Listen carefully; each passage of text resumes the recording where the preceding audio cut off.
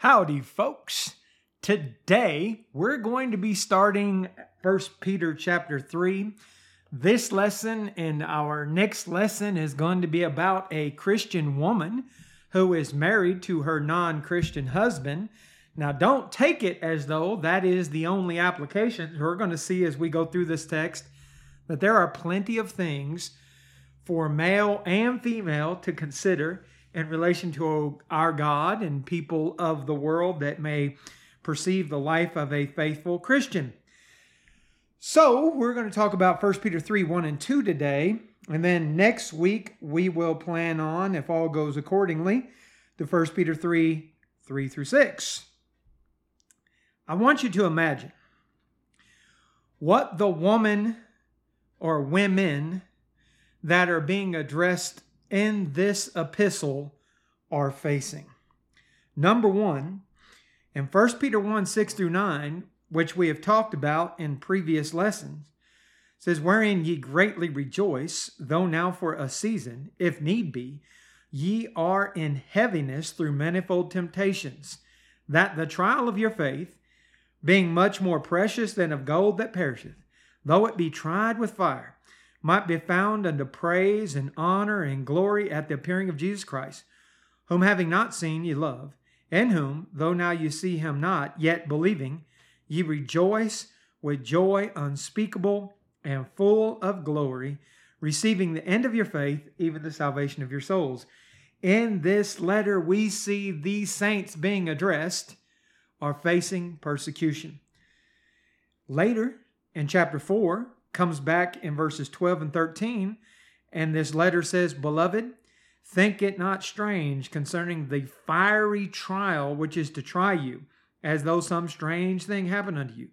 But rejoice, inasmuch as you are partakers of Christ's sufferings, that when his glory shall be revealed, you may be glad also with exceeding joy. So, as we think through this lesson, and we work our minds to make applications to ourselves, be mindful also to whom this was originally written, that these Christian women are married to non-Christians and at the same time going through persecution from the world. So they are literally sleeping with the enemy. And not just in the sense of the world is wicked, which is true, 1 John 5:19, but they're in relation to the darkness that is persecuting them. Can you imagine the mental, the spiritual, the physical sides that these women are going through? And yet, they're going to be reminded that they need to be in subjection to those non-Christian husbands and conduct themselves in such a way as befitting of a Christian. We're going to get into all this in this lesson and the next. Christians should understand some things. If, like if you are a Christian, have had a sinful past, you're supposed to be someone who has changed in behavior and in thought. Not one or the other, but in both.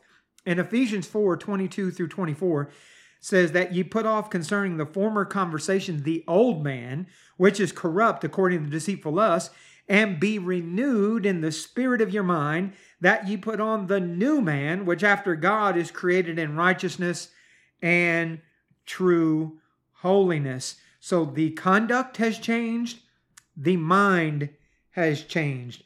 And as we've already talked about in our study of 1 Peter, Christians are supposed to conduct oneself in a good and virtuous manner, or as the word was in 1 Peter 2 and verse 12, an honest manner, insomuch that when people would make an allegation against a faithful child of God, their conduct would outweigh the allegation.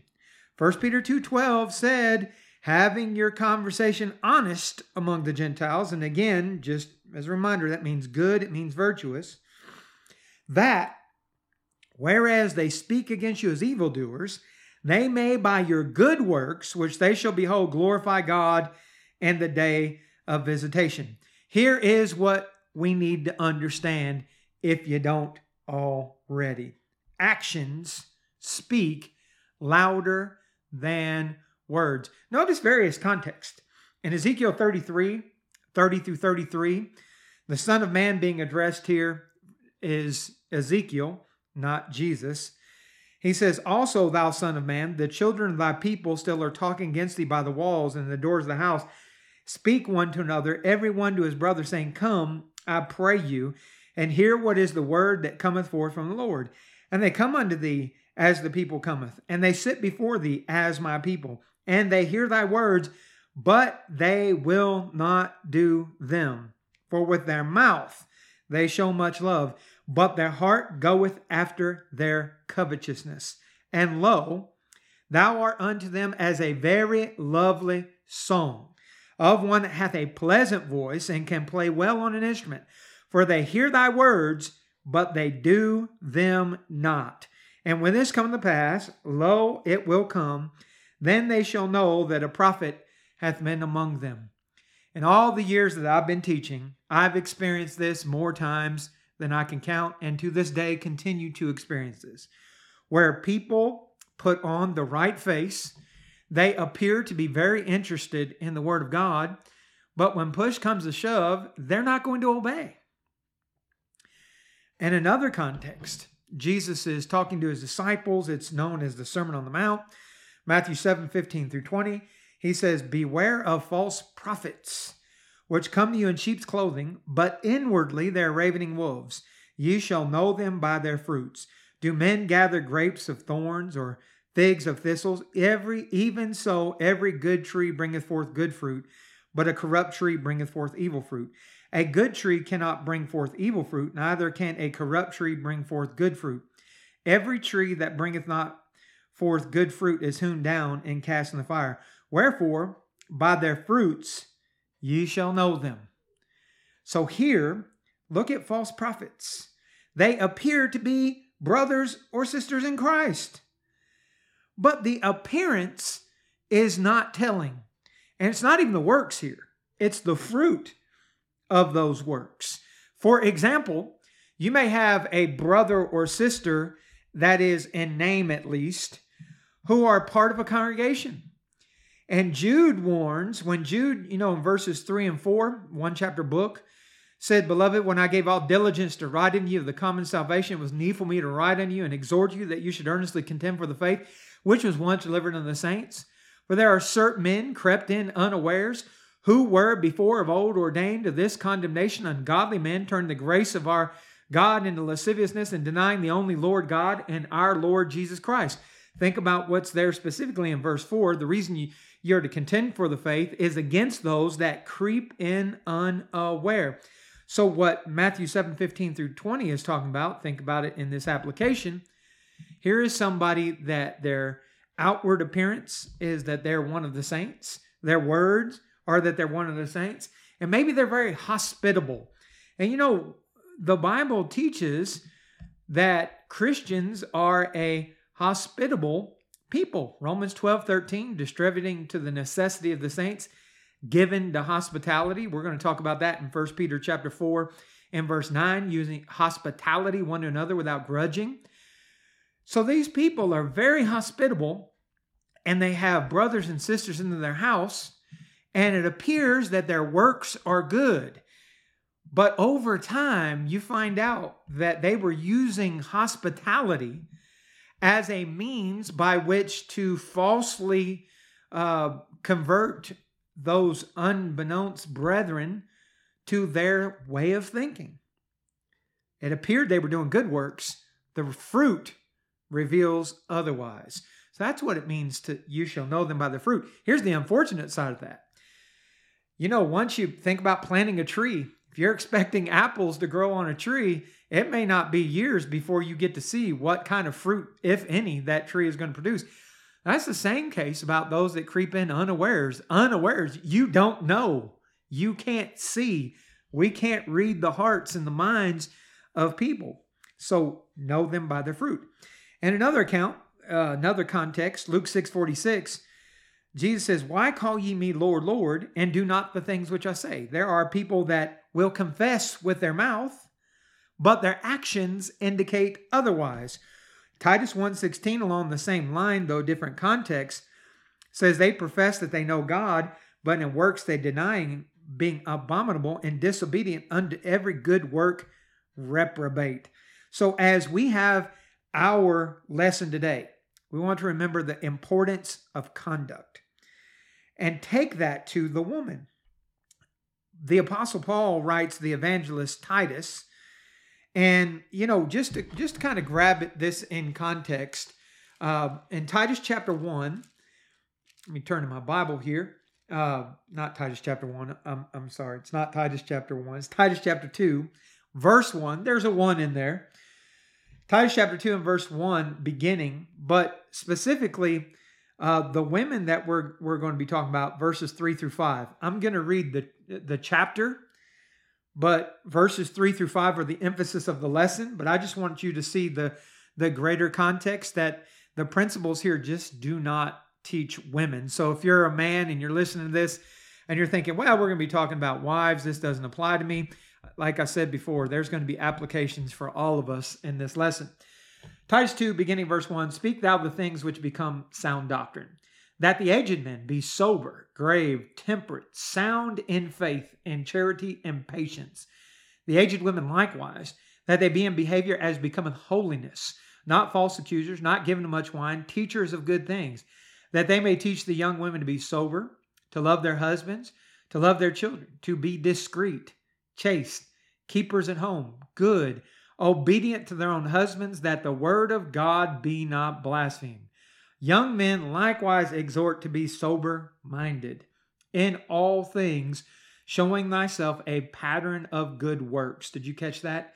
In all things showing thyself a pattern of good works. In doctrine shown uncorruptness, gravity, sincerity, sound speech that cannot be condemned, that he that is of a contrary part may be ashamed, having no evil thing to save you. Exhort servants to be obedient to their own masters, and to please them well in all things, not answering again, not purloining, but showing all good fidelity, that they may adorn the doctrine of God our Savior in all things. For the grace of God that bringeth salvation hath appeared to all men, teaching us that, denying ungodliness and worldly lusts, we should live soberly, righteously, and godly in this present world, looking for that blessed hope and the glorious appearing of that great God and our Savior Jesus Christ, who gave himself for us, that he might redeem us from all iniquity and purify unto himself a peculiar people, zealous of good works. These things speak and exhort and rebuke with all authority.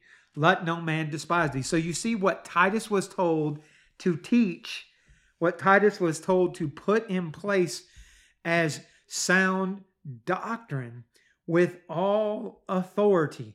And when you think about those words, to speak, that's obvious, right? Go and preach it to the people. To exhort is to invite or beseech, to call for, to comfort, desire, etc. When you think about rebuke, is to admonish, to convict, to tell a fault. So Paul's covering it with Titus. Go and tell Christians how they're to behave. The grace of God teaches us how to behave. Go and teach that. Go and put that in their minds to be the practice. So that Christians are not supposed to be the do as I say, not as I do type of people. When Jesus, in Matthew chapter 23, what a chapter. If you think Jesus is a softy, read Matthew chapter 23. Verses 1 through 3, then spake Jesus to the multitude, to his disciples, saying, the scribes and the Pharisees sit in Moses' seat. All therefore whatsoever they bid you observe, that observe and do, but do not after their works, for they say and do not. That ought not be said about Christians. In Romans chapter 2, here's a problem, hypocrisy. Verses 17 through 24, behold, thou art called a Jew, and restest in the law, and makest thy boast of God, and knowest as well and approve the things that are more excellent, being instructed out of the law, and art confident that thou thyself art a guide of the blind, a light of them that are in darkness, an instructor of the foolish, a teacher of babes, which hast the form of knowledge and the truth in the law. Thou therefore which teachest another, teachest not thyself. Thou that preachest a man should not steal, dost thou steal? Thou that sayest a man should not commit adultery, dost thou commit adultery? Thou that abhorrest idols, dost thou commit sacrilege? Thou that makest thy boast of the law, through the breaking the law dishonors thou God? For the name of God is blasphemed among the Gentiles through you, as it is written. And the text goes on.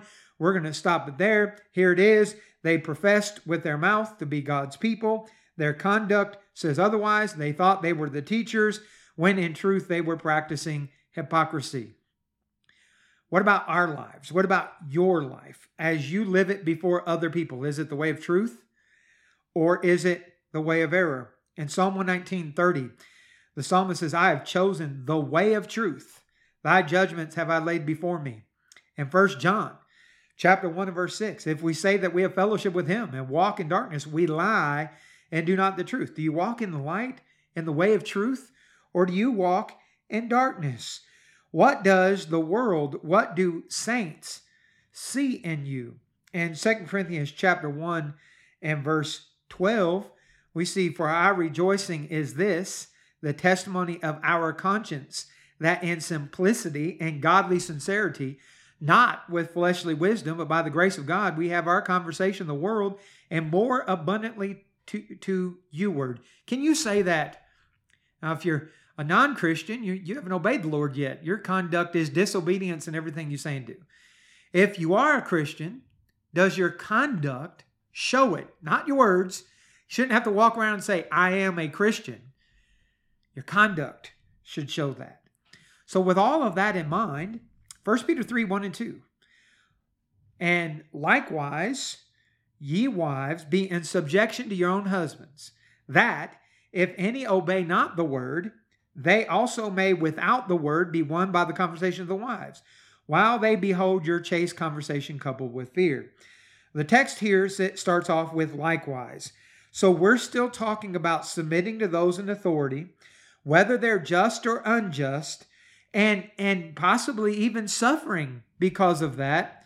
That is the context, going back to 1 Peter chapter 2 and verse 12, and we are continuing it now. Likewise ties us backwards. It's saying similarly or equally in the same way. So you look at Jesus equally in the same way. He suffered at the hands of evildoers, yet he did not in any way revile when he was reviled. He didn't threaten when he suffered. Same thing we talked about those that are servants to be subject to their masters, that those who endure grief, those that are suffering from the hands of their masters, for that suffering to be in any way profitable to them as Christians, it needed not be because of their disobedience, but because of their master being unjust. Same way with government authority that we talked about in chapter 2, verses 13 through 16. Christians are submit themselves to every ordinance of man, and those men, those governments, the whole world lieth in wickedness. Again, 1 John 5:19. They're not just, they're unjust. Yet we obey those laws. Now, with all things, even in this lesson today, we will talk about as we go forward, there's one qualifier to that. That is that we ought to obey God rather than men. Acts 5 verse 29. So whoever it is in a physical authority position over us, from government to those that may be employers, present world, masters, for those enslaved, to the wife whose husband is not a Christian, you still obey God over them. But insomuch that their instructions do not contradict or make us in any way be disobedient to God, we're to obey those that have authority over us. When we look at the wife here, like as with the civil authorities, wives are to submit to their own husbands. The word subjection that's used in 1 Peter chapter 3 in verse 1, if you were to look it up, it's Strong's number 5293. It means to be subordinate, to obey. You know, sometimes people just hate that word. Yes, you could read this, likewise, you wives, obey your own husbands. That's what it means, to be obedient, to put under, to be subject to be in subjection to submit oneself to. It's very clear as we study the New Testament what that means. And it's not just the Christian wife to the Christian husband. right? That's what 1 Peter 3 is making clear. Back in Ephesians chapter 5, verses 22 through 24, says, "Wives, submit yourselves unto your own husband as unto the Lord." If there's any questions, that answers it. It says, "For the husband is the head of the wife, even as Christ is the head of the church, the Savior of the body.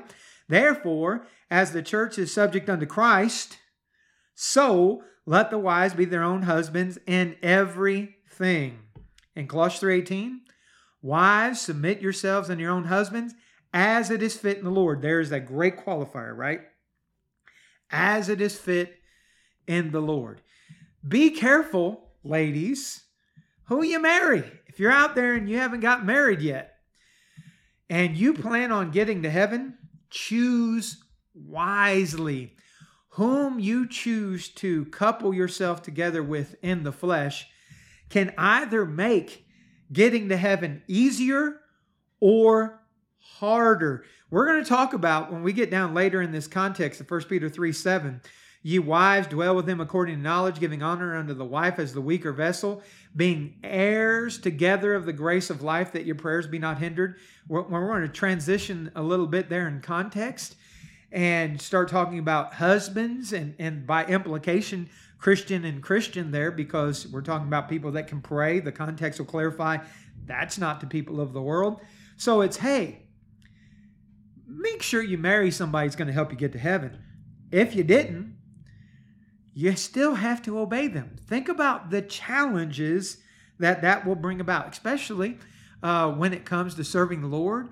Even more complicated if you have children. I mean, it's tough. And I've known a lot of Christian women that are married to non-Christian men. Off the top of my head, most of them made that decision without fully thinking it through in their youth or having the understanding of the Word of God that they have now. But I can't think of one of those women that hasn't had difficulty obeying God because of that decision. When we look at 1 Peter 3:1 and 2, it is not the wife being married to the Christian. The man here has not obeyed the gospel. Submit to him anyway. This brings up a general principle. In 1 Corinthians chapter 11, verse 3, Paul writes, "By inspiration, I would have you know that the head of every man is Christ. The head of the woman is the man. The head of Christ is God." That's not in marriage. That's period. Verses 7 through 9, "For a man indeed ought not to cover his head, for as much as the image and glory of God, the woman is the glory of the man. For the man is not of the woman, but the woman of the man. Neither was man created for the woman, but the woman for the man." When we look at 1 Timothy chapter 2, and the context here is fitting to what we're going to be discussing. 11 through 15 says, "Let the woman learn in silence with all subjection. I suffer not a woman to teach, nor to usurp authority over the man." 2 points there: not to teach over, nor to usurp authority over the man, but to be in silence. "For Adam was first formed, then Eve. And Adam was not deceived, but the woman being deceived was in the transgression.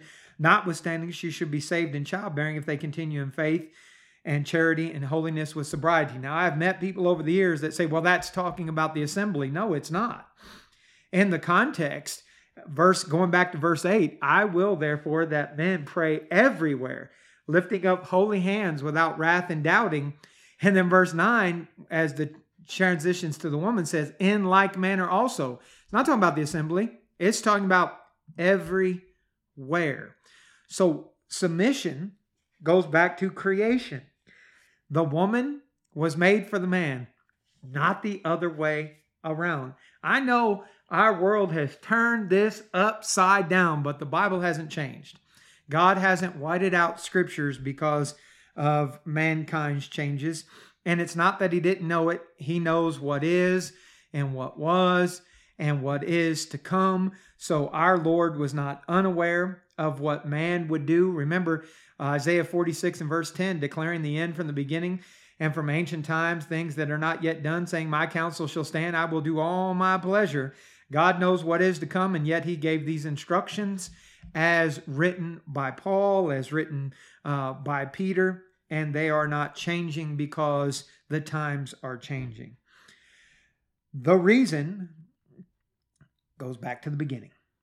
Now, continuing with our context, that the wife is to be in subjection to her husband, that if any obey not the word, they may be won without the word. So if they're not going to hear the gospel, and you know, Christian ought to want to be a soul winner, right? Proverbs 11:30, the fruit of the righteousness is a tree of life, and he that winneth souls is wise. What do we call people that are outside the body, that haven't been converted to Christ, that have sinned? We call them lost. And we do that because that's an accurate depiction. That word is fitting. So, if your husband is lost and you are a Christian wife and he's not going to hear the gospel, the way God says you can teach him is how you behave. And 1 Corinthians chapter 7, verses 10 through 16 says, unto the married, I command, yet not I, but the Lord, let not the wife depart from her husband. But if she depart, let her remain unmarried or be reconciled to her husband, and let not the husband put away his wife. But to the rest speak I, not the Lord. If any brother hath a wife that believeth not, and she be pleased to dwell with him, let him not put her away. And the woman which hath a husband that believeth not, if he be pleased to dwell with her, let her not leave him. For the unbelieving husband is sanctified by the wife, the unbelieving wife is sanctified by the Lord. Else were your children unclean, but now they are holy. But if the unbelieving depart, let him depart. A brother or sister is not under bondage in such cases, but God hath called us to peace. For what knowest thou, O wife, whether thou shalt save thy husband, or not knowest thou, O man, whether thou shalt save thy wife? You hear that? You know, the unbeliever may look at the believer and say, I don't want to be married to you, and may walk away. That doesn't give you a right to remarry. Again, back to verse 10, you remain unmarried. But if they do walk away, you're not going, you don't have to stop that. However, why would you want them to? Who knows if you could not win them by your conduct? And if you love somebody, I would hope if you're married to somebody, you love them, you want to fight for their soul. This isn't by forcing the word of God down their throats. It's by living it. Be a living sermon. Conduct matters, and it does, especially when it comes to teaching. To the evangelist Timothy, Paul writes in 1 Timothy chapter 4, verses 12 through 16, let no man despise thy youth, but be thou an example of the believers, in word, in conversation, in charity, in spirit, in faith, in purity. Till I come, give attendance to reading, to exhortation, to doctrine. Neglect not the gift that is in thee, which was given thee by prophecy, with the laying on of the hands of the presbytery. Meditate upon these things. Give thyself wholly to them, that thy profiting may appear to all. Take heed unto thyself, and unto the doctrine continue in them, for in doing this thou shalt both save thyself and them that hear thee. You want to be a light to the world. It's not going to be just by standing up and saying, here's what God says. It's going to be by walking around and showing what God says. To elders, later we will get to this in 1 Peter 5, the first 3 verses. Peter writes, the elders which are among you I exhort, whom also an elder, and a witness of the suffering of Christ, also a partaker of the glory that shall be revealed. Feed the flock of God which is among you, taking the oversight thereof, not by constraint, but willingly, not for filthy lucre, but of a ready mind, neither as being lords over God's heritage, notice, but being ensamples to the flock. Don't just teach it, live it. By living it, you're teaching it, and powerfully so. You're giving people a mark to follow. You're showing them a model, a pattern, and that's what ensamples mean. You're giving them a form, a pattern to follow after. So you can say this is what God says, and then you ought to show it. Now, in this marital situation that we're talking about in 1 Peter 3, right now, verses 1 through 6, think about this in this marriage. The wife has this challenge. The Bible gives bringing up children in the nurture and admonition of the Lord to fathers. Ephesians chapter 6 and verse 4, ye fathers, provoke not your children wrath, but bring them up in the nurture and admonition of the Lord.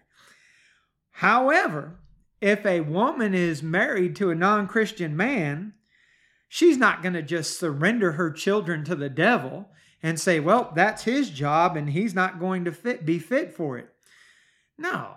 What loving mother would allow their children to go to hell and not fight for them?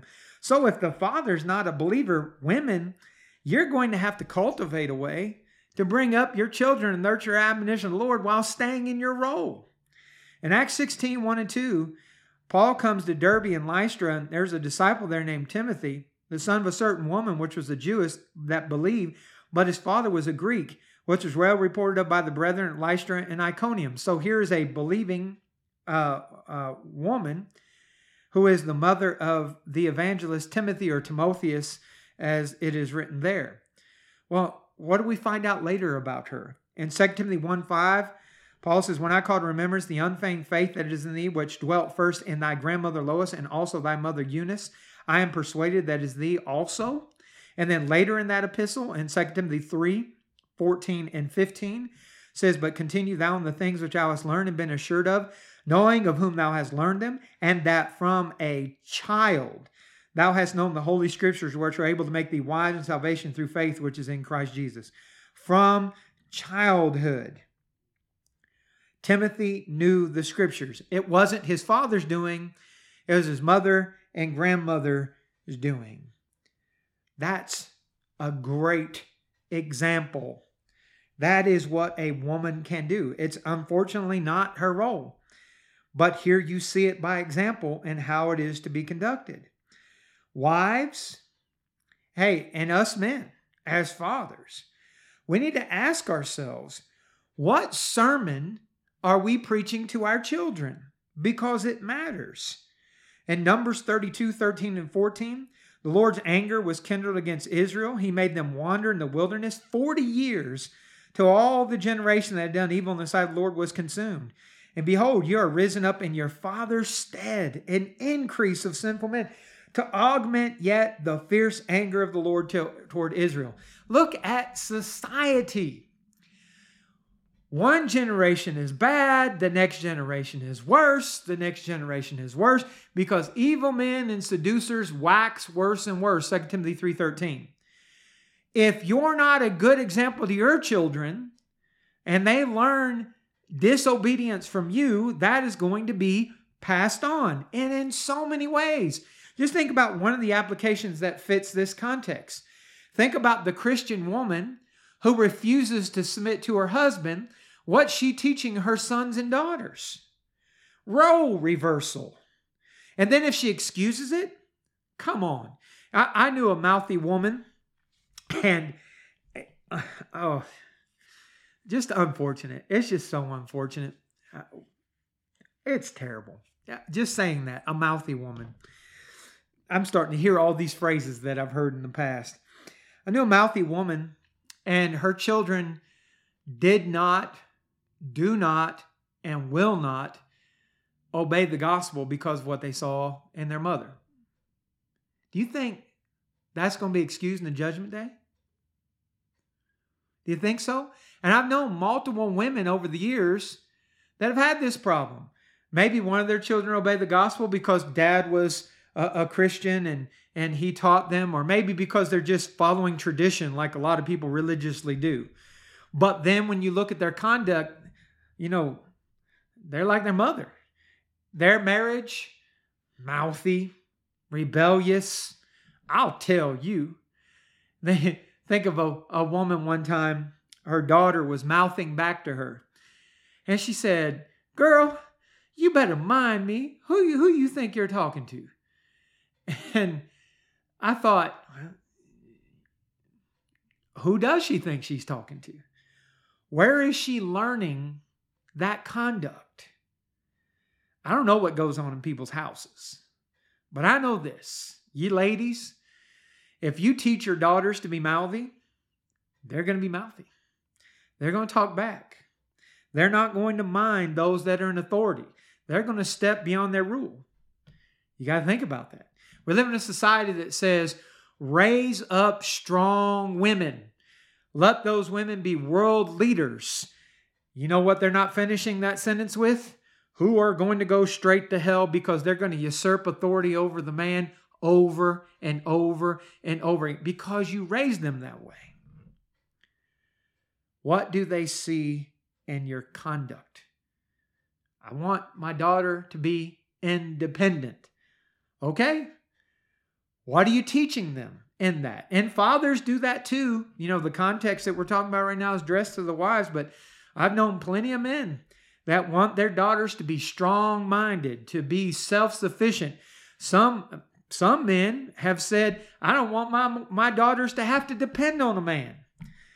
Man, you need to pick your Bible up and read a little bit more. And I get it. I've got a daughter, and I'm thankful that she is mentally retarded because I'm so glad I don't have to go through her having to find a man in this present world. Whew. I already see how difficult it is for my boys. I don't want that to happen for my girl. Listen, let me get back on page here. You've got to conduct yourself so that your children see a good sermon. Think about the children of Israel, not just in the Old Testament, but how the conduct of their forefathers continued to the days of Jesus and even beyond. In Acts 7:51, when they were about to stone Stephen to death, he said, "Ye stiff-necked and uncircumcised in heart and ears, you do always resist the Holy Ghost, as your fathers did, so do ye." Yes, it gets passed on. Sin doesn't, Ezekiel 18 and verse 20, but we teach our children in word and deed, that is, by what we say and what we do, how to conduct themselves. And they end up being like their parents, and a lot of times worse than their parents. Think about the warnings. 1 Corinthians 15:33, be not deceived, evil communications corrupt good manners. You teach your children, don't follow the world, don't follow the world. So they follow you and you're worse than the world because hypocrisy is worse than the world. When a child sees mom and or dad say and do not, they learn hypocrisy. They learn to be dishonest right then and there by actions. Think on that, folks. Both male and female. We need to be wise in how we conduct ourselves. Now, back to the point of that we're talking about, the Christian woman married to a non-Christian man. Think about general instructions. Like Colossians 4, 5, and 6. Says, walk in wisdom toward them that are without, redeeming the time. Let your speech be always with grace, seasoned with salt, that you may know how you ought to answer every man. I knew a woman, how many years ago was this? I was preaching in Pennsylvania at the time, so 24 plus years ago, somewhere in that range. This woman was married to a non-Christian man. He was a nice fella. They were a wealthy couple. And this woman, over time, learned that she'd go home and she'd complain to her husband about what she didn't like about the sermon or what she didn't like about the church. And it wasn't just while I was there.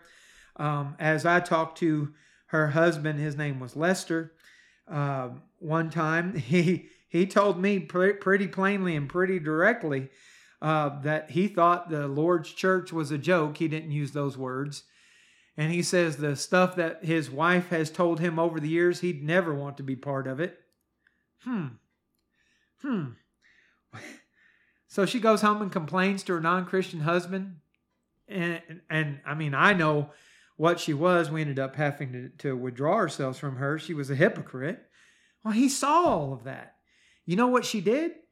She caused herself and her husband to be lost because she didn't conduct herself wisely among those that are without.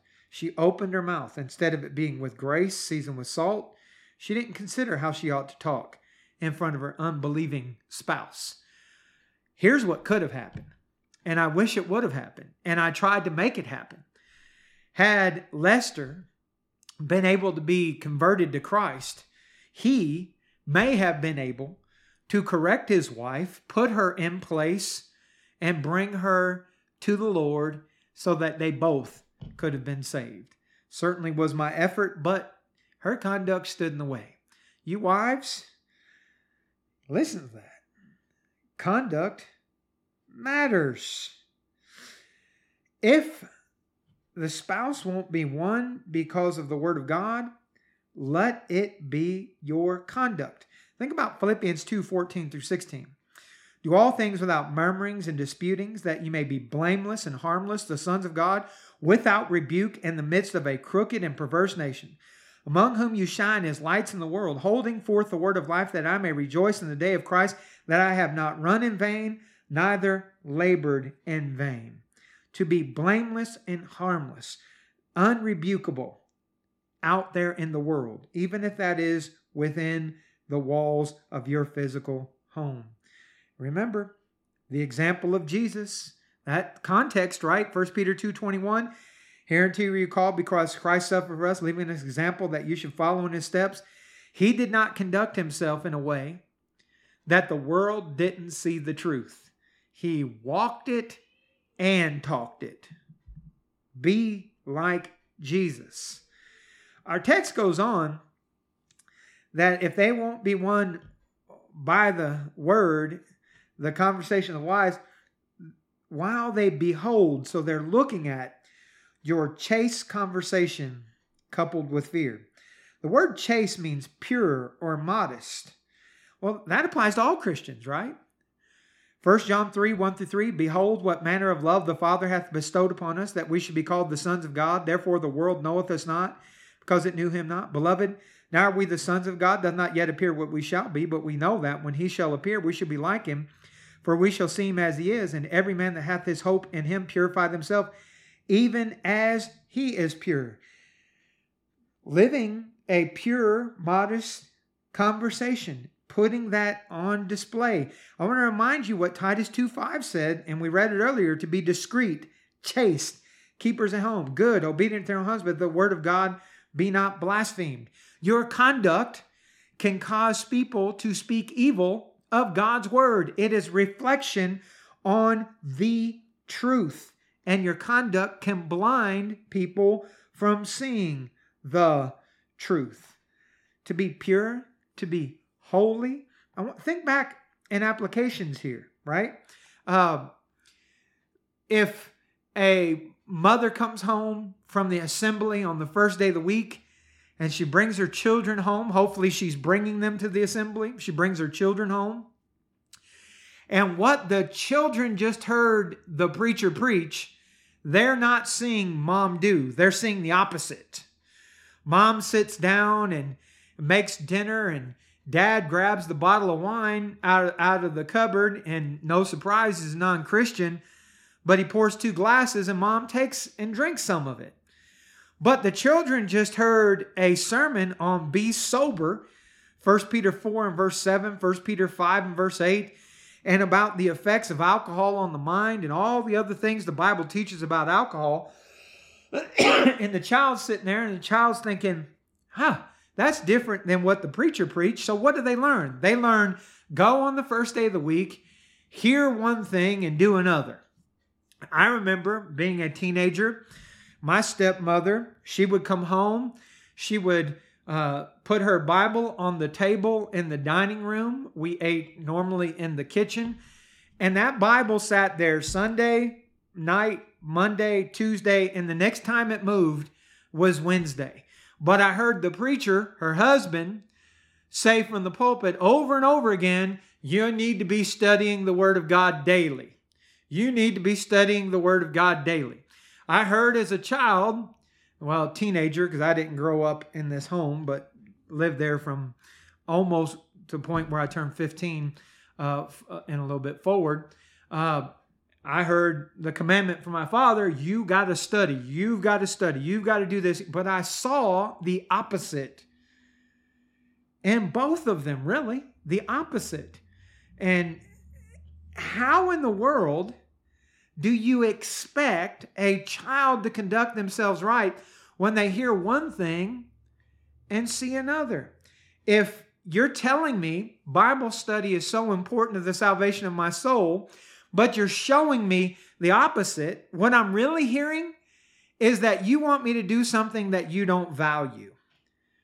That you're using words for whatever reason I don't understand because your conduct shows otherwise. So you're a liar, or you're just trying to make me do something you yourself don't want to do. Kind of like when you're forced to go out and cut the grass because your dad doesn't want to do it, right? So then you start viewing scriptural obedience to a chore that somebody else wants you to do that they won't do themselves. What are they hearing? Hey, I remember a congregation I was in my second year of being a Christian, and the Sunday morning attendance was this, the Sunday night was lower, the Wednesday night was even lower. And you wonder what happened to the next generation of those children. Do you really have to wonder? They're weak sauce. You know why? Because they did not see pure, modest behavior in their mother or father. And in that congregation, there were more women than there were men. And those women, they did some stuff.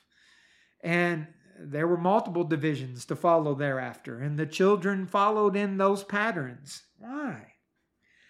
The Bible tells us why. Looking around tells us why.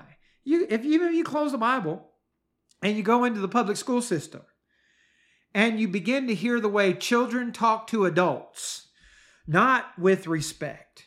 Talk to teachers, not with respect. 1 Timothy 5 and verse 1, rebuke not an elder and treat him as a father, the younger men as brethren, the elder women as mothers, the younger as sisters with all purity. You don't see that. Why? Because children haven't seen that at home in multiple generations. We're not in 1950s America anymore. Respect isn't taught or practiced. Why are children breaking into stores and running away with things? Because they don't respect people or property. Where'd this happen? It happened at home. What's going to happen to the next generation? Wax worse. You don't have to be a prophet. So you ladies out there, you want your husbands, your children to get to heaven? Conduct yourself purely, modestly. Backing up to what we learned in 1 Peter 1:13-16, it applies to every Christian. Wherefore, gird up the loins of your mind, be sober, and hope to the end for the grace that is to be brought into you at the revelation of Jesus Christ. As obedient children, not fashioning yourselves according to the former lust in your ignorance, but as he which has called you is holy, so be ye holy in all manner of conversation. Because it's written, be ye holy, for I am holy. So that's not just in the assembly among the saints. That's everywhere and always. Right? What's it mean, your chaste conversation coupled with fear? Well, the context has used this with servants. 1 Peter 2:17-18, do you remember? Honor all men, love the brotherhood, fear God, honor the king. Servants, be subject to your masters with all fear, not only the good and gentle, but also the froward. So this is just back to that point of likewise. In 1 Peter 3:1, if a Christian woman disobeys her husband, again, like I mentioned earlier, the qualifier, Acts 5:29, Peter and the apostles answered the council, we ought to obey God rather than men. With that qualifier in mind, God says, ye wives, be in subjection, meaning under obedience, to be subject to submit yourself to your husbands. If you disobey that, fear number one, because you're disobeying God. What happens with that? 2 Thessalonians 1:8, and flaming fire, taking vengeance on them that know not God, and obey not the gospel of our Lord Jesus Christ. Hebrews chapter 12, verses 28 and 29, wherefore we, receiving a kingdom which cannot be moved, let us have grace whereby we may serve God acceptably with reverence and godly fear, for our God is a consuming fire. So if we disobey our Lord's will on this or any matter, there's hell to pay for it. That is one reason to fear. But it's not only for that reason. If you were to go back to a context we were in earlier, in Ephesians 5, verse 33, it is written, nevertheless, let every one of you in particular so love his wife, even as himself, and the wife see that she reverence her husband. That word that is translated reverence, fabiho, means to frighten, to be alarmed, to be in awe of, to revere, to fear exceedingly. This goes back to the beginning. Like it or not, this is the lot you have in life as a woman. You were created as a helpmeet for your husband. I know people want to buck that. I know that there are ladies that don't like to hear that. You can take that up with God. If I were born female, this would be my lot in life. So I'm not saying this is a man with preference.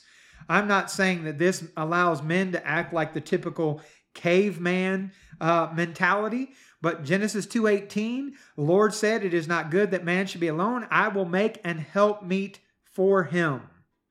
So God caused a deep sleep on Adam, took one of his ribs, closed up his flesh instead thereof, and from that rib he made woman and brought her unto the man.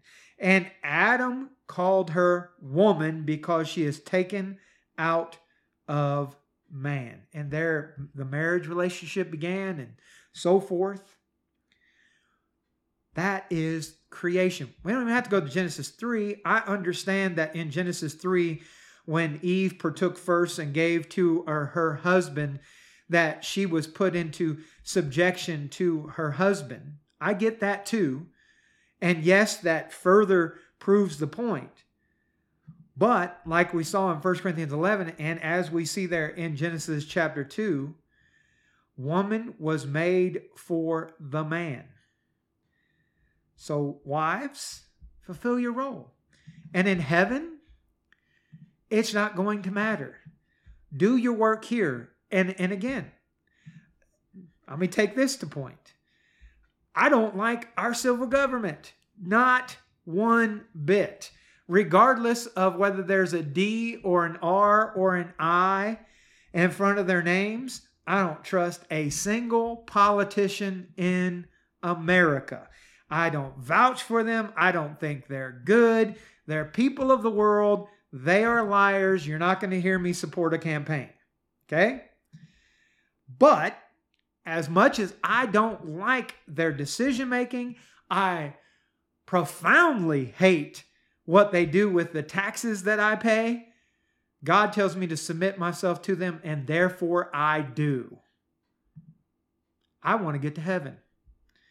If that means by watching my tax money be wasted, your tax money be wasted, then that's what it means. I don't agree with those decisions. I'm going to obey those decisions. Wives, you might not like what your husband doing. Put your head down and take it. That's the truth. We're going to pick up next week in verse 3. So I want you to keep this in your mind because we're going to go through verse 6. Whose adorning, and let it not be the outward adorning of the plaiting of the hair, the wearing of gold, or the putting on of apparel. We're going to focus on not the outward woman. The text goes on, but let it be the hidden man of the heart, that which is not corruptible, even the ornament of a meek and quiet spirit, which is in the sight of God of great price. For after this manner in the old time, holy women also, who trusted in God, adorned themselves, being in subjection to their own husbands. So he's going to repeat the point. Even as Sarah obeyed Abraham, calling him Lord, whose daughters ye are, as long as ye do well, and are not afraid with any amazement. So we're going to talk about that next week. It's a very clear context. All of us need to learn from it because it's a continuation of 1 Peter chapter 2, 12 and following, and put it into practice in our lives if you are not already. If you want to get to heaven, you cannot choose what part of God's word you want to obey and what parts you do not. It is not a la carte. You can't pick and choose. I'll leave it to you with that. Thank you so much for listening. I hope you'll come back on Tuesday. If all goes according to plan, I'll have another podcast up then. Until then, I will say goodbye.